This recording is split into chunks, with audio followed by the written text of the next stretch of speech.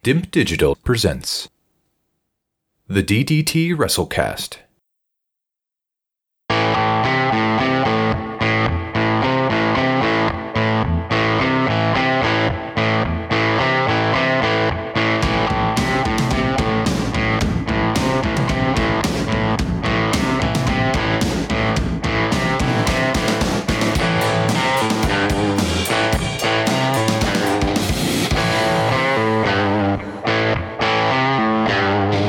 Hello, Apps here from DIMP Digital. Welcome to the DDT WrestleCast. This is the weekly pro wrestling podcast where we review wrestling shows from the present, the past, as well as reacting to the latest news from the wacky world of professional wrestling.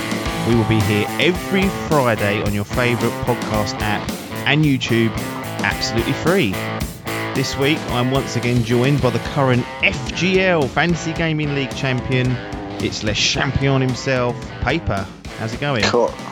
Yeah, we're gonna get copyrighted one day for keep saying the champion, aren't we? You know, Jericho's gonna listen to this and go, right, that's it. Kick him off. Jericho's more than welcome to come on and challenge that. So it's an open invite to Chris Jericho if he wants to come on and challenge for that title. But as far as I can see, you have one belt, he has 0 belts at present. That is very, very true. So it looks like that one belt might be lost soon, which is getting worrying. Yes, itchy bum times. The Fantasy Gaming League is getting very, very close, and we're getting up to halfway through the year. So if you want to keep an eye on that, head over to dimpdigital.com where you can see the gaming draft. And you might want to check out our gaming podcast, Idle Game Chat, which is what we do every Monday. Anyway, we've got a very special edition of the DDT WrestleCast. This was a request that was put in by a young gentleman called Nick Opalweski. He got in touch with us via Facebook on our DIMP Digital page, asked if we were taking requests, and yes, we were taking WWE requests, and he's put his request in to review Smack'em Whack'em, which is a home video classic, and you can find it under the originals on the network itself. We do have as I mentioned, we'll go into the Patreon side of things, but we do have a tier dedicated to being able to request shows for us to review in the future. So if you want to do that, then head over to patreon.com/DDT WrestleCast, and you can do a number of different perks and different levels there, but that's one of them that you can put requests in, and we will do them so long as we can watch the programming legitimately for free, either on the WWE network or YouTube or whatever. But I'm not going to be going around the houses going on illegal streaming sites to find these particular events. But yeah, he put this request in before the tier was created, before we had a Patreon, so I said I'd honour that for him, and it'll give you guys a taste of what we can sit down and watch. Smack'em Whack'em. Did you have any idea what this was before going on it? The only thing I saw was the little thumbnail had what looked like Shawn Michaels and Bret Hart, and Bret Hart sort of doing an elbow drop on Shawn Michaels. But other than that, before I switched this particular stream on, I had no idea what Smack'em Whack'em was. It's such an odd name. No, I think I was exactly in the same boat. I'd seen the thumbnail, and I sort of then purposely kept away from trying to because I didn't know anything about this home video or show before it. I wasn't sure whether it was going to be a whole house show, for example, or whether it's a compilation of greatest matches or matches on house shows that they never showed on TV, or what it was going to be. As you said, all I knew was the thumbnail on the video, but the thumbnail on the video gets your juices going a little bit, because there's two greats there. This is going to be something sort of special, you'd say. One of those ones that just gets forgotten about a little bit, because it's that old now. It's coming up to nearly 30 years old. So it's just one of those ones that you think, well, we were so young when this all came out. It probably just sort of fell through the ropes. However, people that do have listened to this WrestleCast recently have realised that we've reviewed the Royal Rumble from '92 and SummerSlam from '92. Yep. So this is from the same era, and I was generally quite excited, considering those two events have scored very well on our points of view. So I must say I was quite looking forward to this one. Having a couple of beers and sitting down to watch this one on the WWE Network. Yeah, so the thumbnail itself says Smack 'em Whack 'em, slamming wrestling action, and it says at the bottom, exclusive footage not seen anywhere. So I was thinking, Christ, what are they doing here? And essentially, from what I can gather, doing a little bit of research and just listening to them, watching the event, these appear to be matches or house show matches that have not been broadcast on the telly or on a pay-per-view before. So we're treated to a number of matches, 3 of which involve Bret Hart. So it's not like you mentioned their paper. It's not a A to Z house show that's been done. They selected specific matches to go on this, and it runs for, what does it run for? About 2 hours in the end, was it? 2 hours. Yeah, 2 hours for this. So it's not a difficult watch at all. But it was interesting sitting down to watch this because I had no idea what to expect, and immediately we're greeted by Lord Alfred Hayes, who I'm assuming you love now because you've realised he's British and he's sort of flying the flag there behind the scenes and whatnot. But the thing that surprises me, it doesn't really surprise me because it's common knowledge. By the time this video comes out, I think it was actually released in '93, and it looks like most of these matches took place in '92, if not all. But he spoils the main event, or what is going to be perceived as the main event. He says, this is the video where we're going to show you how Bret Hart beats Ric Flair for the WWF Championship. Is that the smart thing to be doing from Lord Alfred, getting people going? Or if you were going into this blind, would you not have preferred just to be like, oh, it's Ric Flair v Bret Hart. Oh, he's won it. If you wasn't familiar with the history, I guess. Yeah, do you know what? It's funny you said it. I didn't pick up on that. I don't know why.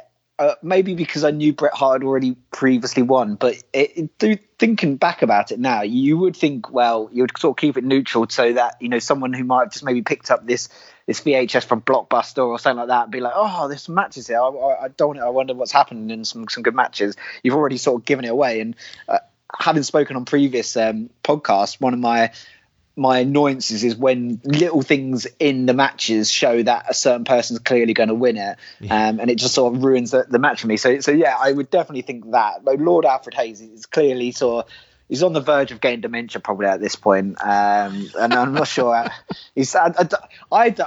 would love someone to give me a history of Lord Alfred Hayes because I have no idea how he came around, how he became a part of the WWE universe, how long he was around in the WWE universe, because he seemed to be there over a few year periods. And what is Coliseum Videos? I don't know. Is it just some sort of production company that brought a load of rights to?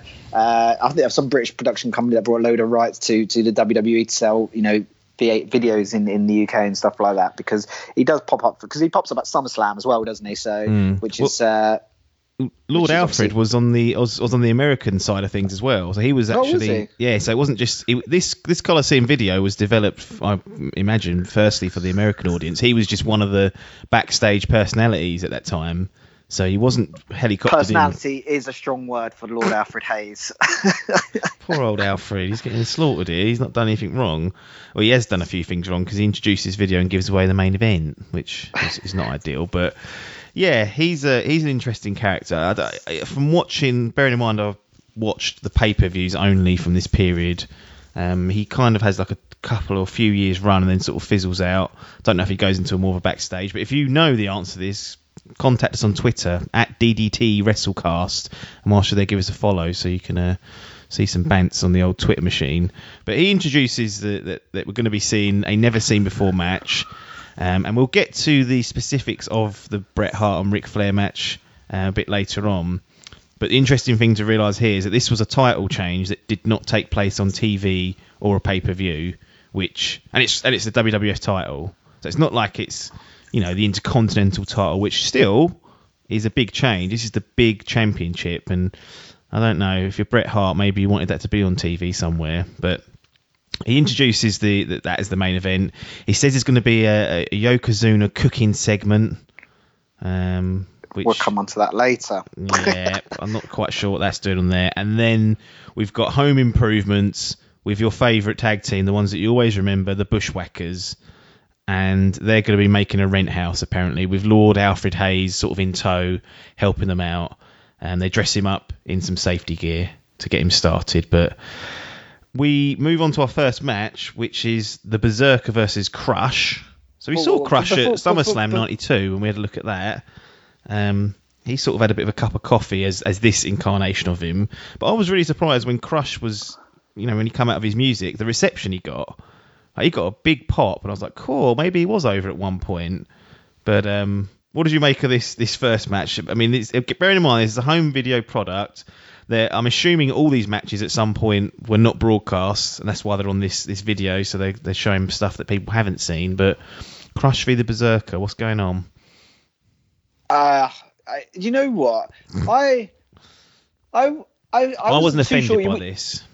I wasn't offended by it. I just didn't really like the match, if I'm being honest. Yeah. Like, I see what you mean. Crush came out and is over, and everyone in the crowd were doing, his skull crusher, the two hands, Jesus. And everyone was going with their hands, and I was thinking, everyone's over this, and but then the match sort of kicked off, and it was just a bit, dull, and like there was like Alfred was on commentary, which probably didn't help, but the Berserker just kept doing these.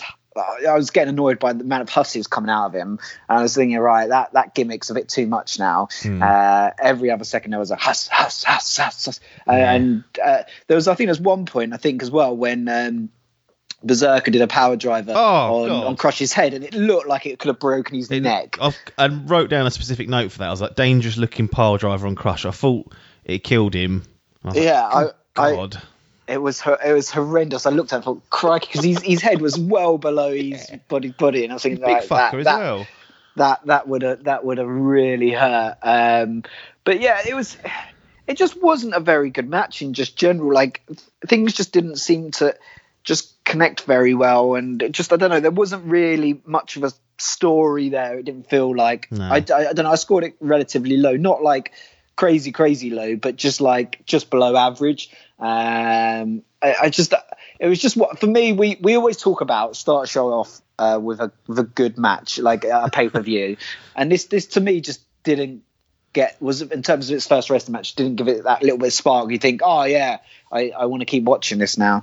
If I'm being honest, I'm not a big fan of the Skull Crusher. Just generally in when it was done then, or if it's done now by someone like, I don't know, Lance Archer in AEW. I just think week's piece that does to me. It's like it does. That's just.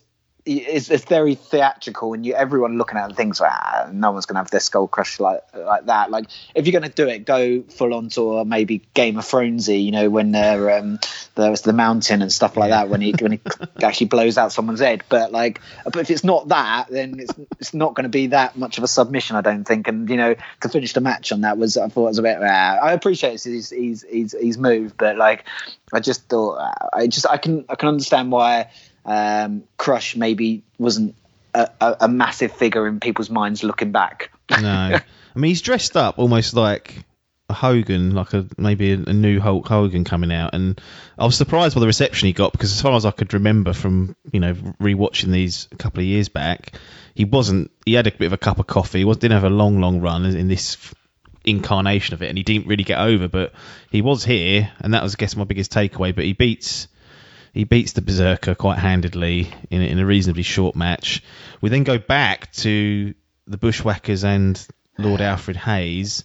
This time they're trying to build a window, which is never going to end well with these two idiots.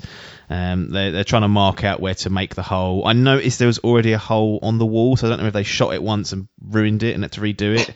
That's clearly what happened. Yeah.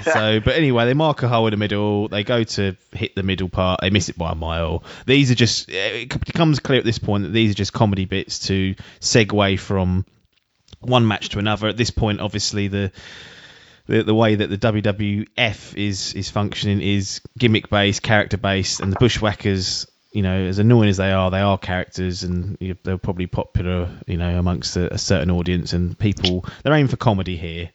Did you know what I noticed from these Bushwhacker segments? And it was So first, like, I've got notes. I've only got a few notes on the Bushwhackers in this, and I must admit, I didn't enjoy this. But though I'm saying I didn't enjoy this as a 32-year-old man, as a 6-year-old kid, that this is probably the most funniest thing out there. Yeah.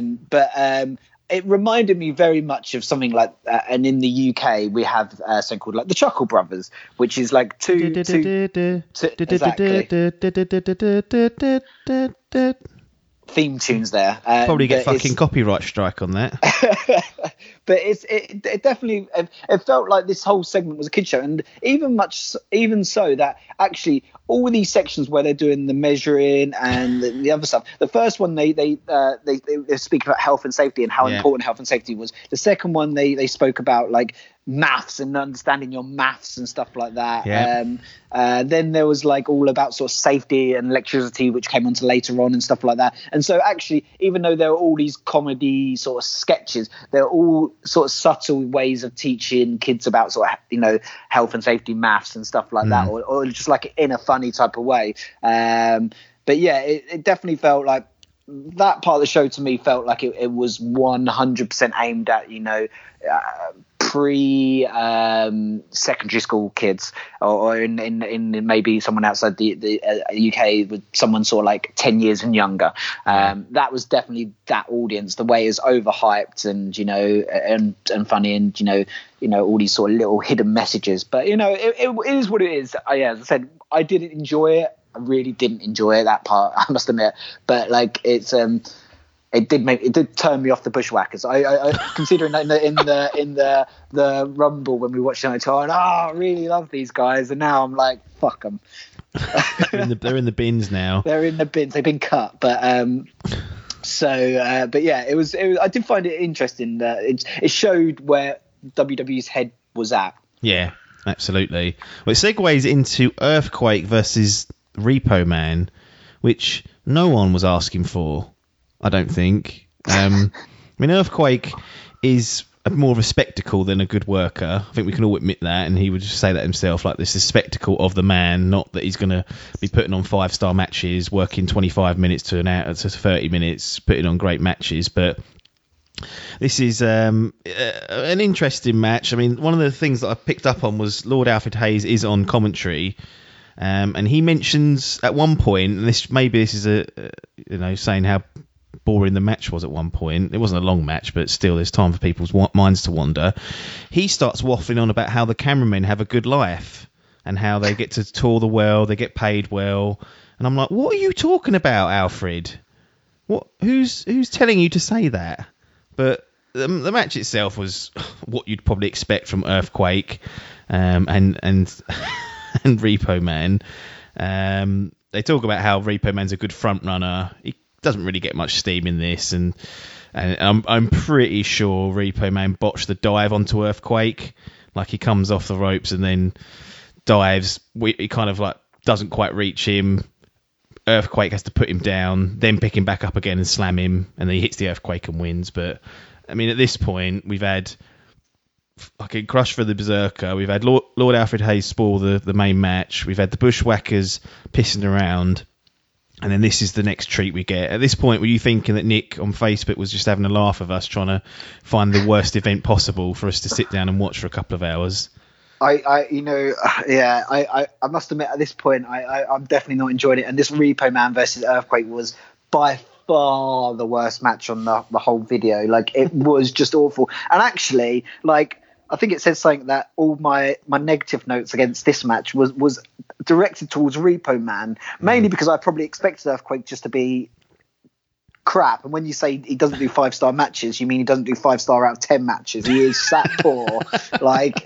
He is a spectacle, and I get it. Like, but you need to keep these matches short, which it was relatively short. But like, things that just annoyed me on this match was, like, I think you mentioned it was at one point Repo Man went to do a clothesline off the ropes, and he just completely bodged it, and it was just like, that was crap. And he did it, and you said again, he did another stunt off the ropes, and it just didn't work. And it's just like, just don't go up the ropes if you can't do it. And, no, he can't. But hey ho. But it was a very good match, and I at this point I'm thinking, crikey, what we've been sold is. I can understand maybe this is now the collection of matches they didn't want to put on TV because these are just poor. Yeah, and I'm thinking. Nick, if you're listening, I'm going to sit through and do this, but I hope you appreciate what you're putting me through here, because it's we talk about watching classics, and at the moment this isn't a classic. Though saying that, we did watch WrestleMania this year, and that also wasn't a classic. No, it was about 8 times as long, so that wasn't ideal. I mean, it's so odd. Like, there is several botched spots in this match. Like, this is a video pack. It's not a live pay-per-view. And when you see it in a live pay-per-view, like a botch or something go wrong, you're like, well, they were doing that live. Like, there's nothing they could have done to prevent that. This match, they selected from hundreds, possibly, of matches that they could have got and just put in from a house show they were recording, and yet this still made the cut. I just think, what's going on? I mean, I don't think they, obviously at this point, they're not recording non-televised house shows or things like that. So this may have been just what was left at that event where they had the cameras set up. But I was thinking, good God, there must have been something better this night than that. But evidently not. Alfred's back with your bushwhackers using power tools. This time he gets electrocuted, Alfred Hayes. So again, talking about safety. I think it teaches kids the wrong message though, because at this point I thought, okay, that's the end of the bit. Like, that's going to be the end of it, because they're going to not make out that Lord Alfred's dead, but he's been electrocuted. That's it now. But he does come back to life later somehow. So I don't think kids should be electrocuting themselves and then thinking they'll survive that, because they probably won't, in my opinion. It could be funny, though, is what they're teaching them. Well, I don't know if it is funny getting electrocuted. I got an electric shock off the dog earlier, and that was enough to put me off. And I was like, Jesus. Cool. What's the dog, a Pokemon? No, he just gets static. I think because he rubs his head on the floor, it builds up, and sometimes he'll just give me a little shock. But I don't know. I might take him to the vets and see if there's anything wrong with him. I was hoping we'd get to some good matches at this point, but unfortunately, whoever decided to put this video together thought it'd be a good idea to put Gene Okerlund, Master Fuji, and Yokozuna in like an interview stroke sort of video package, and it's all about Yoko's diet. And Okerlund says he goes there, he eats 15 calories a day, they make out, no carbs, all this stuff, and this is too long. It felt like it was. I mean, at this point, I thought I'm gonna have to pause this and come back to it another, like, just get away from it. And we're about 30 minutes in, and I remember you saying to me, you said, "Oh, I've started watching it like a day before," and I was like, "Oh crap, I better do that." And I went back to you and said, "Oh, have you started watching it? Is it?" And you said, "Well, I've got 30 minutes in and I've walked away from it. Let me know if it picks up." And I imagine this may have been the final straw at this point, because it's awful. This was at this point. There was a combination. I'd ordered food and they were eating food, and I was thinking, "Fucking hell, I'm hungry." But not only that, I was just so disheartened with what I'd watched for this first 30 minutes. I was like, right, I'll pause this and I'll come back maybe with a fresh attitude to this, because I am not in a good space. This first 30 minutes hasn't put me in a good space to keep watching this, and I just hope that if it's like this the whole way through, then I'm going to have to break this up into segments. Yeah. And so I turned it off and walked away from it after this segment. I don't have to admit this was probably the worst segment out of everything. It's just a guy shoveling food in his mouth. Yep. It could have been. And it seemed to go on what felt like forever. Yeah. Like, I just felt like I didn't need to see him have 10 courses, have all this sushi and noodles and rice or whatever he was having. He had some steak that looked really nice, and I was like, cool, I could do with that steak, but obviously I couldn't get it because it's 30 years ago almost. I put it down a note, I like sushi, when I was watching this. That's sort of how my brain was working at this point in time. Mean Gene wasn't a fan, was he, to start with? He's like, "Oh, I can't eat raw fish, but he tries it, and then he's like, "Oh, it's quite nice." Yeah, like it was a strange segment. It was a bit, it also felt a bit like, which is weird, it felt like a poor travel show, like where back there'd be like a travel show where they'd be like, "Oh, we went to this restaurant and you got this amazing food," and the chef might spoke about that. It felt like that, but yeah, it was a strange one. But I just thought, were they just trying to fill time? But they don't need to fill time because it's a tape. I don't know. I don't know. I don't know. If Yokozuna had been featured later on in the card, then I'd have gone, okay, that makes sense. Like, they're just building him up and then you get a match of him later, maybe. But he doesn't even wrestle. None of his matches are on this video. So he's just plopped in there, talking about how much he eats, his diet, it's just promoting him. And I was like, yeah, pointless. They must have run out of things. They probably wanted a 2-hour runtime and thought, cool, we've got nothing left. And this is what they came up with. Or they just pulled it from an archive. I don't know when they did this. It's probably appeared somewhere else on some Saturday Superstars or something during this time. But yeah, at this point I was like, oh, this is really testing my patience. But we finally get to the saving grace of things, because I said this is a bit of like a tale of two halves, this video, and it's kind of a tale of like 3 parts, and part 1 has just finished. Like, the awful first part of this video has finished, and fortunately we are treated to a Bret Hart sort of profile around his championship he's going to win at some point during this video, because Alfred's already told us. He's doing an interview with Gorilla Monsoon, and they're plugging at this point. I thought, we're going to go straight into the Bret Hart versus Ric Flair match, but actually they talk about Bret calls it a steel ladder match, which I've never heard it mentioned in that. I'll just call it a ladder match, to be honest, Bret. I don't think you need to mention the steel part, but he mentions that he's going to be a steel ladder match with Shawn Michaels, Intercontinental title on the line. And I thought, cool, this is one that we've not seen before. So the story behind this is that Bret actually pitched to do...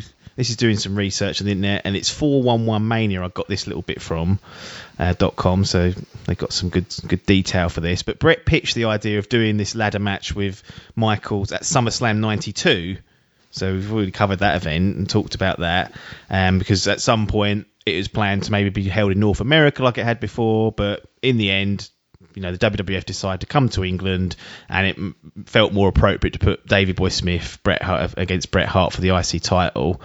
So this match was put together and supposed to be a demonstration from Bret to show how this match could work to Vince. So they did it on obviously a non-televised part of it. And yeah, this is the first ladder match technically that the WWF ever had. And it's not the most famous one because it didn't air, until this video surfaced. The ladder match between Michaels and Razor Ramon is always the one that's seen as like the breakthrough match, and that's the most people would have seen that match and said, yeah, that's the first ladder match I ever saw. But that's an interesting little bit of information there, that actually Bret pitched the idea. This was like a prototype to show him how it would work. Michaels is, I don't know if he's handpicked or whatever, but we know Michaels is a great worker, and we get to witness the first ever WWF ladder match. Incredible. Yeah, it's a strange one. That is because like they were talking about how it was like the first ladder match and the first, and at first I wasn't sure whether they meant the first ladder match ever or just the first ladder match in WWE. I think there was a bit in commentary where they'd spoken about how they'd said it maybe once or twice before. Yeah, so Stampede. So where Bret sort of plied his trade, Stampede Wrestling in Canada, they used to do it up there, which is where Bret got the idea from. And then brought it down here and said, look, let's give this a go. But yeah, this is definitely they go out of their way to say it's the first time it's taken place in this ring. But most people won't have seen it because they won't have got Smack 'em Whack 'em. Yeah, it's a strange one, but it's a nice bit of history, this one, and it's generally a really good match as well. But it's I must admit, I did really enjoy this match across sort of like the whole board. It was a great spectacle. I feel, considering it's the first ladder match in the WWE where maybe someone like Bret might have done some of this stuff before and maybe Shawn hadn't, they both put on a bit of a cracking show, really. And it's funny as well looking at what would be the first WWE ladder match in comparison to ladder matches now that were, that have been on TV a lot recently, because it's used a lot now. But it's like there it's just one ladder at the entrance and they walk around it. Whereas now there's like 20 ladders around the ring, all different sizes. Have your pick and stuff like that. And I appreciate you might need to have a couple of backups just in case one of them breaks or something like that. But like it's I quite enjoyed having just like the single ladder because it makes it a bit more of a focus. Yeah. Rather than like 20 ladders around the ring. Yeah, the moment of them going down the aisle to get the ladder is a big one because they can't just do it straight away. They have to sort of work on the opponent, knock them down for enough, and then actually have time to get the ladder without getting caught. So it certainly adds a different sort of psychology and different structure to the match itself. Gorilla Monsoon's on commentary, and I noticed that one of his comments was that Sensational Sherry, who's at ringside with Sean, he mentions that she has a tattoo on her breast. Yeah. It's a strange one. I thought, what are you doing, Gorilla? Talking about. And he was like, I'll show you. Then Alfred was like, nah. Come on. No, it's a bit of a weird one, but there you go. Gorilla's obviously got a keen eye for tattoos on breasts. I didn't think this was the most technical match, but that's not a bad thing because it's a ladder match at the end of the day. But also, it's not really a spot fest either. It's got more traditional wrestling in it rather than it being like, oh, we're going to use the ladder loads and loads. They kind of like they use the ladder sparingly and at the right points. And I kind of appreciated that for this, that it wasn't just all out war. I guess because Brett's involved, he's not really a massive high flyer. But yeah, it was a nice mix between it having some technical wrestling, but also the fact that it's a ladder match meant that both guys kind of adapted their game, and it was a little bit more of a scramble, I thought. Yeah, it's, I did appreciate the way that it's sort of like the first sort of 5 or so the bits before getting to the ladder was really aggressive. It felt like by both Michaels and Hart. Like there was lots of like clotheslines and uppercuts that felt like they just hit hard. Yeah. It felt like a really aggressive match where they were really trying to hurt each other. And I did really appreciate that because it's sort of you don't always have to go straight for the ladder and all that type of stuff. And it sort of was nice just to have the bit of wrestling, then going for the ladder, putting the ladder in the spot and like that. There was some nice moves in and around the ladder, but as you mentioned, it wasn't overused. And there was areas where I quite enjoyed the interference from Sherry and stuff like that. And like it felt like there was lots of things going on through it, but nothing was overused, and it was sort of packaged together quite nicely by Michaels and Hart. So yeah, I really enjoyed this one. Yeah, it had a nice blend of like traditional moments, like you said, with the interference from Sherry, which I don't think you'll see too much nowadays in a ladder match. Like all those sort of bits go out the window and it's in favour of like high spots. This sort of retained its wrestling roots as well as introducing a new stipulation to it. What I found interesting was that Michaels hits Brett with the Sweet Chin Music and then does a back body suplex afterwards. And that kind of undersells at this point that the Sweet Chin Music's not a feared finisher because he goes up the ladder only after he's done that back body drop. Whereas if this was 5 years later, that Sweet Chin Music, he'll be up the ladder as quick as he can get up there. But Brett defends the title. He drop kicks the ladder, and Sean goes sort of all the way to the outside, which he's infamous for doing. And he climbs up and grabs the belt. But yeah, this was a good match. I enjoyed this. And it's the first ladder match the WWF had. That finish as well was I just appreciated as well because you could like so many times now people fall off the top of the ladder and they'll end up getting up and they'll still carry on wrestling. But this was finished by I expect if you fall off the top of a ladder that's a fucking hurt. And so for me, like watching that, I was like, yeah, that's sort of that all makes sense. You don't need to put a finisher on someone, pushing someone off the top of the ladder and then falling outside the ring and stuff like that's gonna be enough to win you the match. And I feel like it'd be interesting. People today in some of these ladder matches could probably take a few notes from that match and maybe dial it back a bit and actually get a better match out of it. Yeah, absolutely. I totally agree with that. At this point, I thought, okay, we're going to go through a bit of a chronological journey of Brett working his way up until he gets the title, and that's going to be like the main sort of match for Brett. But we actually kind of skip forward a little bit because we get a title defense between Bret Hart and Kamala. This was a much shorter match. I think like Earthquake, Kamala's more of an attraction than a technical wrestler, so I was interested to see whether Brett could get a good match out of Kamala. I'm not going to say it was a good match, but it wasn't a terrible match. There's even some impressive spots from Kamala. He'd done like a spinning back kick, which I was like, cool. I didn't know he had the flexibility to do that. But Kamala kind of has the upper hand for most of it. Takes a little while before Brett can get some offense, and then eventually he's able to get the win. But what did you think of, first of all, about this going into a era where Brett's the champion and defending the title before we've seen him win the belt, and then also the match itself with Kamala as his opponent? Yeah, I wasn't too sure what to fully make of this one, because I haven't seen Kamala that much, and what I have seen of him has usually been quite squashy matches. Yeah. But obviously Bret Hart is it. Like it was definitely a slower match, but it was. I didn't not like the slowness of it. It was actually quite good, and I made a note about that spinning back kick as well by Kamala, because I was a bit at the time. I was like, what? You didn't expect that, and that's sort of I appreciate that from sort of bigger wrestlers. I think we mentioned in a previous podcast around NXT, and is it Keith, whatever his name is, that did the spinning back kick, the big guy.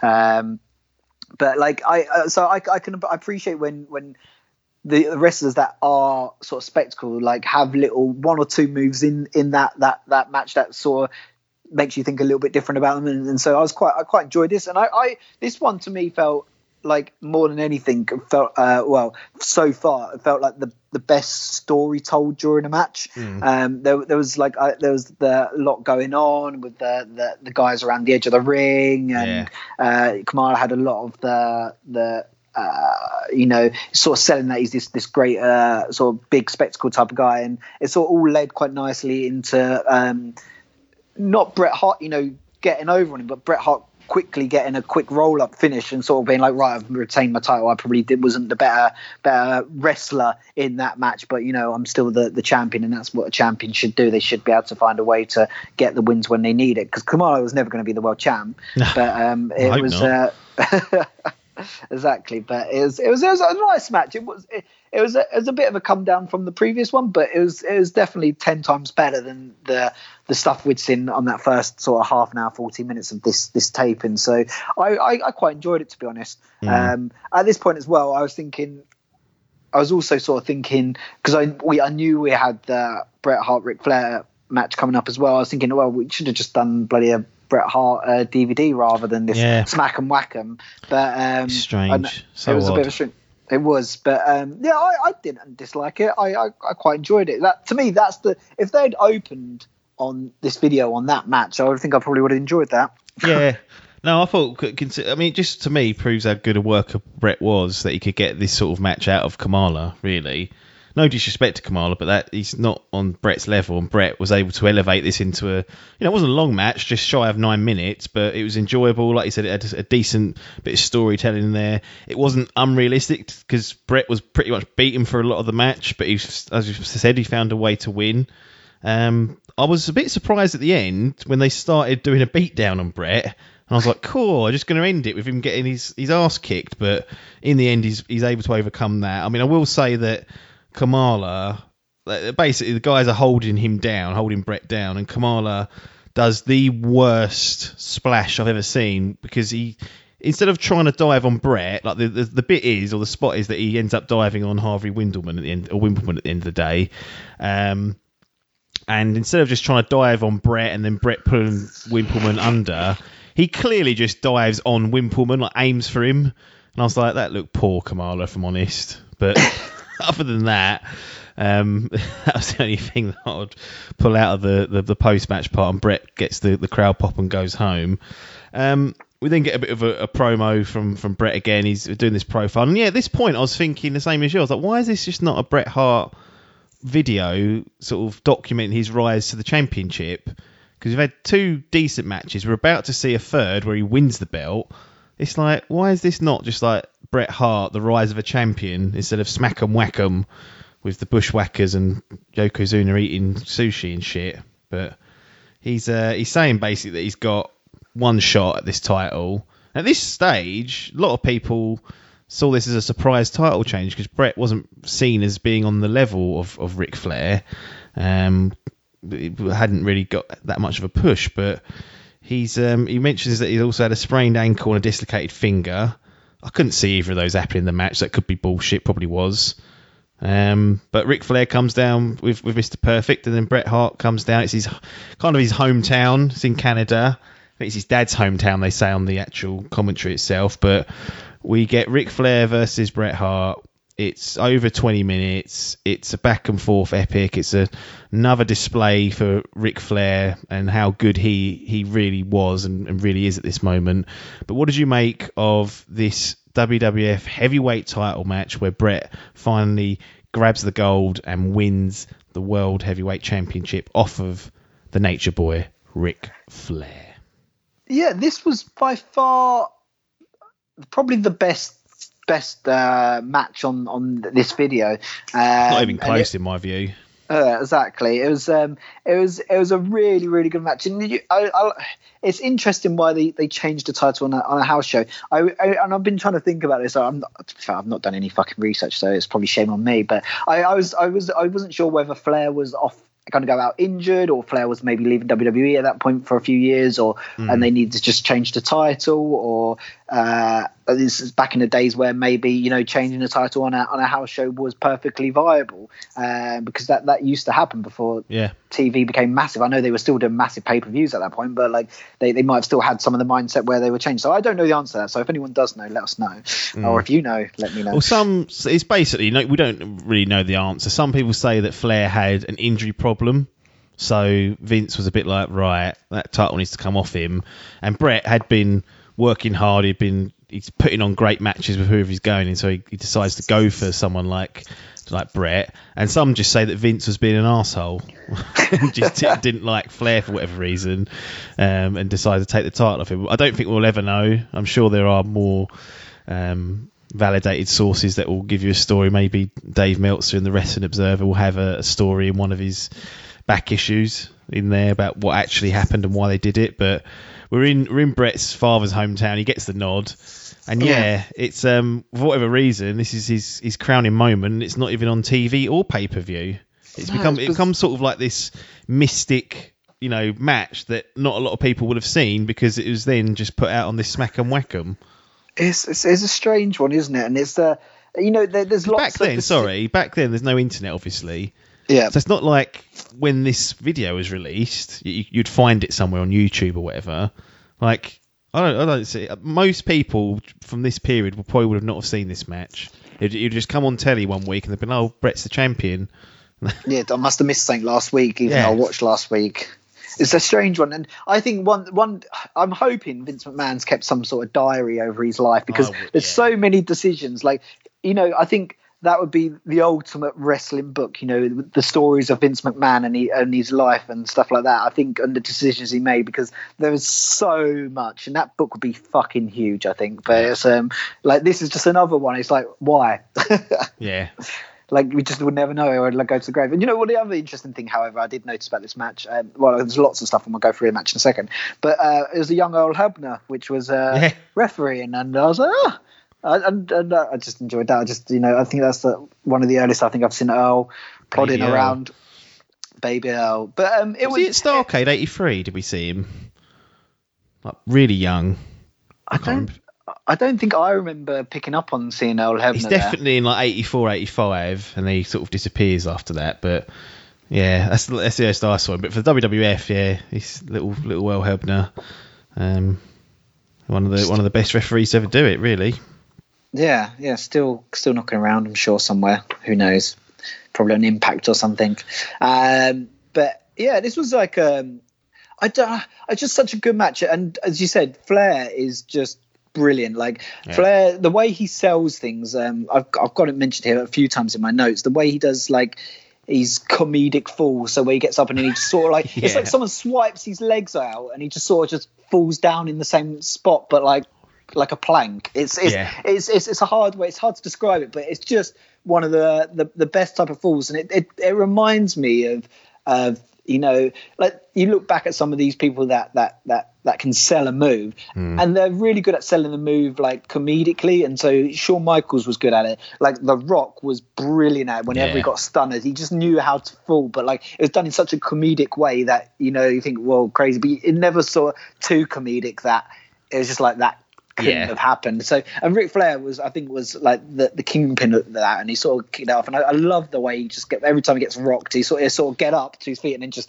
fall over and start. It's brilliant. So yeah, and there was I think my only criticism of this match was I didn't need to see Flair's ass was probably about it. But like I guess what you're going to do when you got shorts that short these days. Yeah. But and it was there was what was the other bit I quite enjoyed? There was the I think both of them did each other's sort of finishing move. Or so I think Flair did Shawn Michaels, crikey, Bret Hart did the figure four. That coffee down your neck. I know, I'm only halfway through it. People listening, we're recording this at 8 a.m. and it's 9 a.m. in the morning now. But yeah, Bret Hart did the figure four on Flair, which was really nice. I enjoyed that, and I'm sure that Flair did the sharpshooter as well onto. Am I right in thinking that? I haven't got that as a note. I know the figure four definitely happened, but I don't know if Flair managed to get hold of the. Yeah, I might have got the switch of that, but I did like the figure four the figure four spot because it was a call out to him getting his own move done on him, and it's just the way it just built through the whole thing, and it just finished off really nicely. Lots of to and from, which you expect sort of from a Flair match, you know, getting the upper going down and stuff like that. It's just a really, really good match, and it didn't feel like 20 minutes. And this is why people should watch Smack 'em Whack 'em, even if they skip the first sort of like first half an hour of this video. Just skip to the Bret Hart profile bit, and then watch these 3 matches, and you'll be treated to a spectacle. Because this is almost 30 minutes. This match is clocked in at around 26:30, and like you said, it doesn't feel that long at all, and it just builds and builds. A proper old school back and forth match. And you know, I've mentioned Flair a few times on the podcast, like as someone who I didn't get to see wrestle anywhere near as much as I would have liked to. The more and more I see of him, he's just incredible. I know people roll their eyes and be like, well, duh, but bearing in mind we were born in the late 80s, and by the time we kind of got into it, the late 90s, WWF fans, it was, you know, he was on WCW then, and I'd only seen a handful of bits there. But going back and watching the Starcades and then watching his run in WWF, he really is a master. And I've just enjoyed almost every single match I've seen him in since going back and watching these events. Both of these guys are just so snug, so tight. Rarely does anything look fake. Like, that's another thing I've picked out, that there may have been like one punch that maybe I could see a bit of air between, but everything else just looks really snug, and they lay their chops in, and it's just great. We get Bret doing his infamous bringing down the straps when he gets fired up, and Sharpshooter gets it for the submission win. That's his first WWF title, and yeah, what a moment that could have been. But it kind of, I guess, plays into the mystic element of it, that it was just done off TV and done on a house show. And also, at this time, WWF is making quite a lot of money through house shows, probably more than what they're doing on TV. If you then find out that there's a potential title change that could happen, this sets the groundwork, doesn't it, that actually the big belt can change on any of these matches potentially. Yeah, it makes you go, oh, I need to go to the house show if they're in my... And it's... in the States, so it's a different world to what we have over here in the UK. Like, our country is the size of one state, so a show could be anywhere in the country, and we could still make our way over to it. Whereas over there, like, if you're in different states, it's such a long journey. You're never going to go from, you know, one side of the country to the other. Whereas it takes us maybe maximum, if you go from one end to the very other, in the first point, maybe 9 hours in a car. Tops, so like it's a different world. So if it's coming to your state and you think, wow, there's a chance for a title switch here because it has happened before, you're going, right, I'm definitely going to that. Yeah, absolutely. We go back to the little profiling bit where Bret Hart talks about his title victory with Gorilla. What I found interesting here is he mentions that he is the People's Champion, Now, doesn't that sound familiar? Sort of 8-9 years later with The Rock. As soon as I heard that, I was like, oh, I wonder if Rocky was watching. A young Dwayne Johnson saw it didn't really get picked up in the early 90s and thought, I'm going to run with that if I get a chance. But that was interesting. And then, so that sort of ends the middle part of the video, like the really good part with 3 Bret Hart matches, excellent. And then we go back to Home Improvement with the Bushwhackers. Yeah, at this point I was like, right, get this off. I went at this point. I looked at how long was left of the taping. And, do you remember how long was left? I think it was like about 15 minutes at this point. And I was thinking, right, there's probably going to be one more match, but I can sit through this 15 minutes now. Yeah. Now I've had 3 good matches. I can deal with whatever they're going to throw my way. In the WWE. Yeah, I mean, they're trying to. I think they're trying to build. They're doing something with a bathroom and a pipe at this point, and they burst a pipe on Alfred Hayes, and he gets soaked. That's the sort of comedy bit. And I think a fish comes out. And I was like, right, okay, fine. We're obviously filling time to get the 2 hours out of this tape, so that I know what I'm in for now. And then at the end, we get Undertaker versus Razor Ramon, aka Scott Hall, which is just sort of chucked onto the end of it. First of all, what do you find it? Not astonishing, that's a bit of an overstatement, but do you find it a little bit interesting that the main match, which is Bret versus Ric Flair, is not the last match on the video? It's actually this little short match between Razor Ramon and Undertaker that's sort of like the last match. Yeah, so it's strange, isn't it? And it's like they've got these 3 Bret Hart matches. They're like, well, I wouldn't even say 3. I'd say they've probably got these 2 Bret Hart matches, the ladder match and the world title match, and they're like, right, we now need to. This comes to about an hour's worth, and now we need to find another hour's worth of stuff just to pad it out. Yeah. But even then, they didn't even say, well, we'll have all the. Well, to be fair, the Taker Ramon match wasn't awful, but it was. I would have. Maybe, I don't know why they didn't decide to split up some of the so have like poor match, Hart, poor match, Hart, poor match, Hart, or something like that. Build it up and stuff like that. Said. Or anything along those lines. It's just real odd placing. I don't think they would make it like that now, but like it's a strange one. It's a tale of 3/3 this recording. Yeah, I mean it's a strange. They used to do it. I've been watching some of the WWF main events, Saturday night main events, and they'd advertise like Hogan versus say like. I don't know. Terry Funk, for example, one of them is like the title match.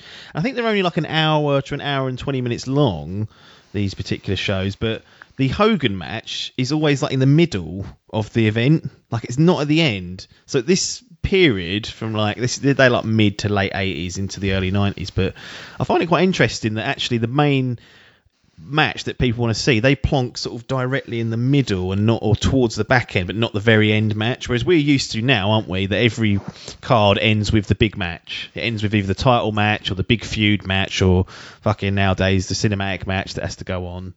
Do you think there's a lesson to be learnt, perhaps putting your big matches on not at the very end, or is that a bit of a dead art now, and that crowds might sort of file out of the arena once they're allowed back in?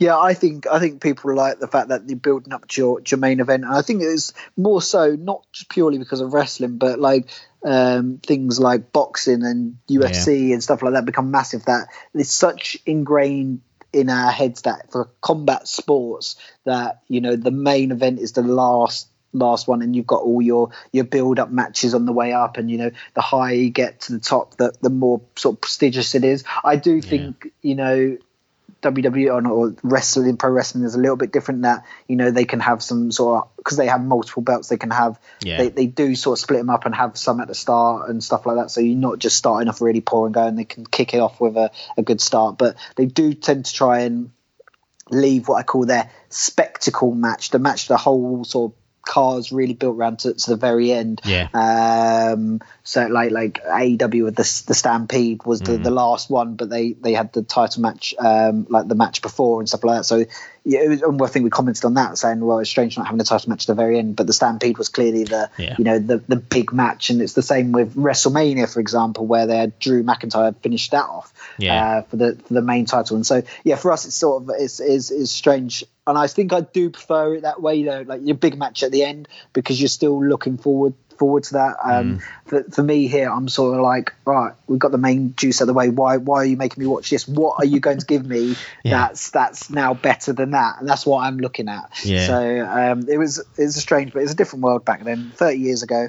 Yeah, absolutely. One thing I would say in defence of doing it this way is that if you have a card that isn't exciting and is long, say it's a 4.5 hour event, and you say if you're in the crowd as well, I've noticed that sometimes crowds, by the time the main event come on, they're tired, like they're just exhausted, or the matches aren't keeping them engaged. So you do run the risk of having your biggest match with a flat crowd, and also people at home. Like if we're watching it and after 4.5 hours, we're like, I don't know how much more I can do with this. Like you can get fatigued. Yeah. I think there is an argument to strategically placing things on your card with perhaps like a bigger match slightly earlier. I don't think it's a totally insane idea to do because there are benefits to it. But cause you remember the tag team match, Kenny and Page versus the Young Bucks? Yeah. That was like the third or second match of the card, and that was really, really good. And you could tell the crowd were just like red hot into that. Not only because it was a great match, but because they weren't tired. And then the Moxley Jericho match, although I enjoyed it, I thought it was a good match. I felt like they tired a little bit, and the crowd weren't as engaged because they've been there for fucking 5 hours, probably 6 hours, and they're tired, but.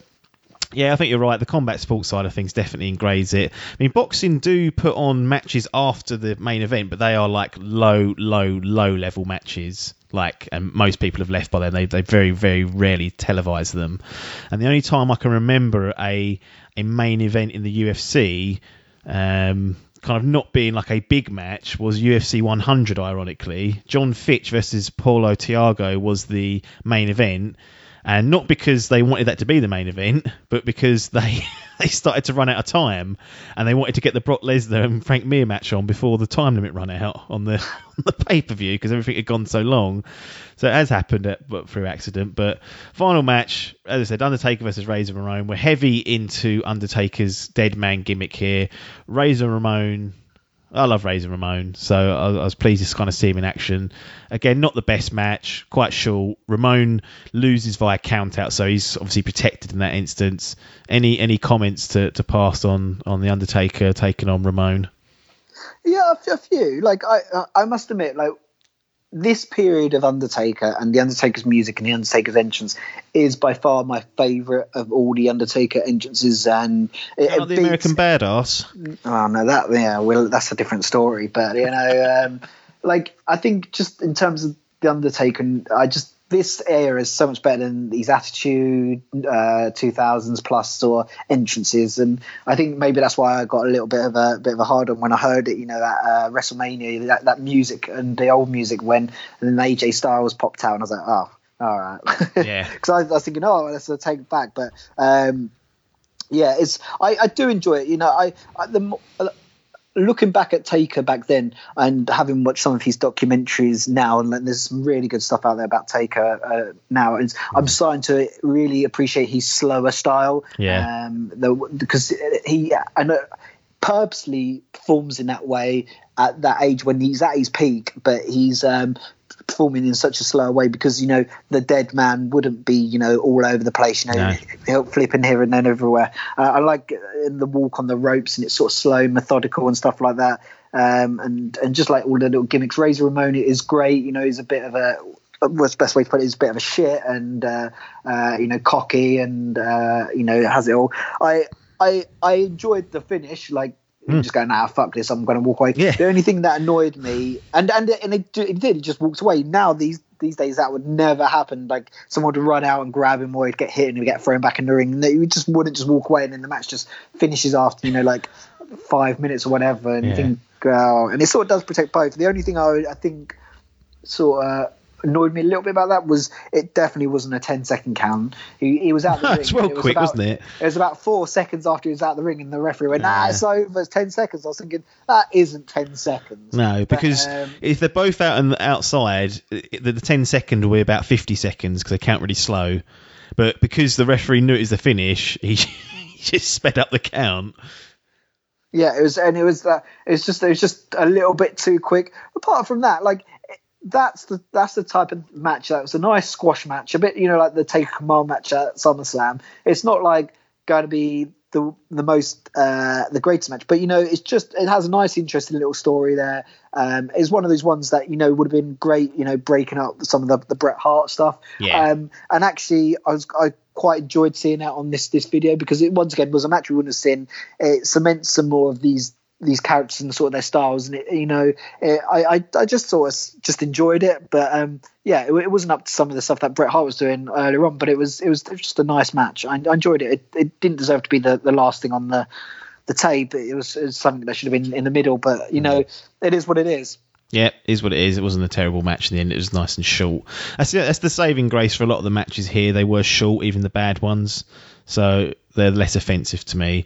We do end with Lord Alfred Hayes and his home improvement. He sits down to watch his favourite Coliseum videos. Bushwhackers put him in a chair. They bring a telly out and put it on a weird stand that didn't look like a TV stand to me. But that's how it ends, with Alfred Hayes sitting on there. I don't know if they were trying to sort of say that he'd fallen through the floor or something. But I thought that they were like, maybe they bulldozed the house or something and he was still in there. Yeah, maybe, but weird ending. That's how Smack and Whack 'em ends. I mean, what a strange little video this is. Like, one part excellent Bret Hart profile of his some great matches from him. First ever ladder match, carrying Kamala in a decent match, and then an epic with Ric Flair. Another part, sort of just weird short matches that have no interest or not that great. And then another part, just some unbearable bits and segments of Alfred Hayes doing home improvement, and then Yokozuna eating fucking, what is it, steak and fish. Sushi. What an odd little video this is. Yeah, it was bizarre. I'm glad that to be honest, looking back at it, I'm glad I've watched it, because I feel like I would, now having watched it all and seen those Bret Hart matches and so forth, it makes it worth watching for those alone. However, I did test my judgment at the start, and it definitely doesn't come with a raging review to say everyone get out and watch it. But if you're into your wrestling and you're into your early 90s and you like Bret Hart, then there's this home video is 100% Smack and Whack 'em is worth a watch, and it's 2 hours, and that's a bloody a Raw, a SmackDown, a Dynamite now. So maybe take a rest from SmackDown 1 week if you're watching SmackDown, and just watch this instead, and you'll somewhat enjoy it. And to be honest, so you probably get better wrestling and some of this than most of SmackDown now these days. So you're on for a winner. You'll probably actually think it's Repo Man versus the Earthquake is probably one of the best matches you've seen if you've been just watching SmackDown. So yeah, I definitely think it's worth a watch, and people that haven't watched it, it's on the WWE Network. It's loads of stuff on the WWE Network's going free. So if you've not got the license, it'd be worth giving it a search. See if it's on the free stuff. I'm not sure if it is.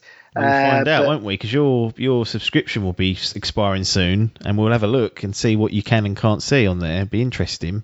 After my backlash, maybe this needs to be a Patreon tier, paying for James's WWE Network. I think it's a goal, not necessarily that, but there's a goal on there to cover spending costs, which includes the WWE Network for you. That's what we want, but I'm hoping it's the type of thing that the WWE would give away for free, because there is no reason to put this behind a paywall. No. I don't think, and actually it'll help the WWE. So I go out and try and watch it if you can. It is definitely worth the 2 hours, and just if you're getting a bit tired, just skip forward to the Bret Hart stuff, and you'll enjoy the second hour and sort of 20 minutes worth of the video. Yeah, absolutely. It's saved by the Bret Hart matches, which is sandwiched between some pretty lackluster matches and some awful attempts at comedy and segments and profile building of Yokozuna. But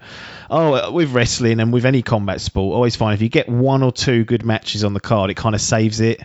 like you're pleased with what you've watched. It's when you get just like 6 stinkers and you're like, oh god, what have I just done there? But this definitely has those 1 or 2 matches that you'll want to see, and it's a bit of history seeing Bret win the belt for the first time, and as I said, Ric Flair's a master at the game, so you'll get to see 2 of the best ever go at it in a classic match that was not on TV or pay-per-view at the time. So wasn't until 1993 that people got their hands on this.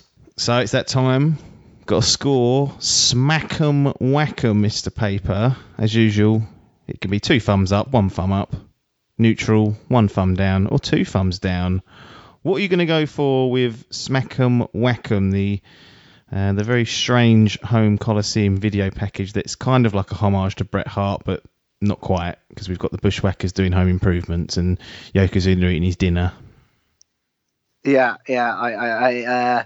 For me, it's an odd one. It's not.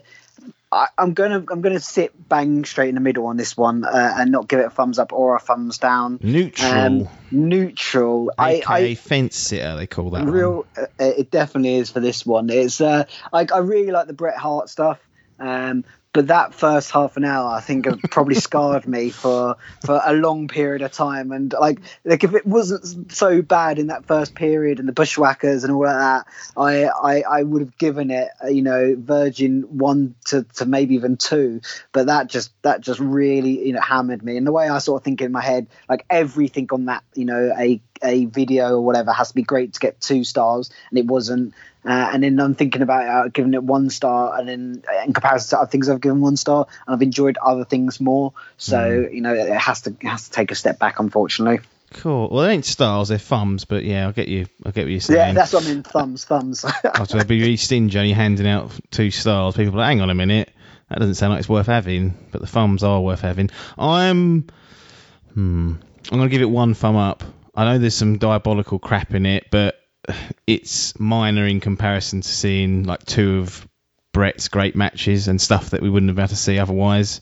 And sort of peak Flair. Well, I don't know when Flair's peak was. It seemed like it was forever, but a great match of Flair. Definitely good match with Shawn Michaels in the ladder match. And Kamala just showing that you can have a half decent match with him as well. So I'm going to just give it the 1 thumb up just about. I think you should seek it out, especially if you're a Bret Hart fan. Don't know why they didn't just make this the Bret Hart video, in all honesty. Just put two or 3 more Bret Hart matches on it. Have that little interview section that he was doing with Gorilla Monsoon. And then have it as a profile as your champion. But we got Smack 'em Whack 'em with Lord Alfred and the Bushwhackers. And it created a very strange blend of wrestling programming. I think that's it, Paper. Smack 'em, whack 'em, done.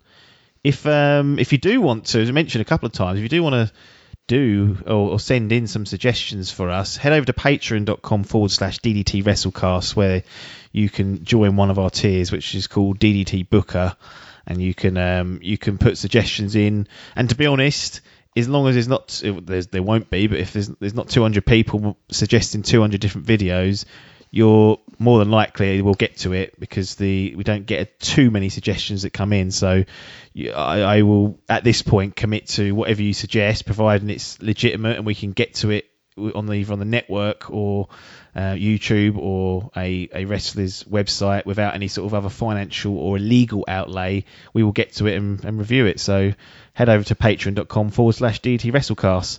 I think that's it though. Smack 'em, whack 'em's in the books. We'll be back next Friday with some sort of wrestling content. No idea what it'll be, because it's always crazy and wacky in the world of wrestling, but nothing more for us to say apart from thanks for your time and ta-da.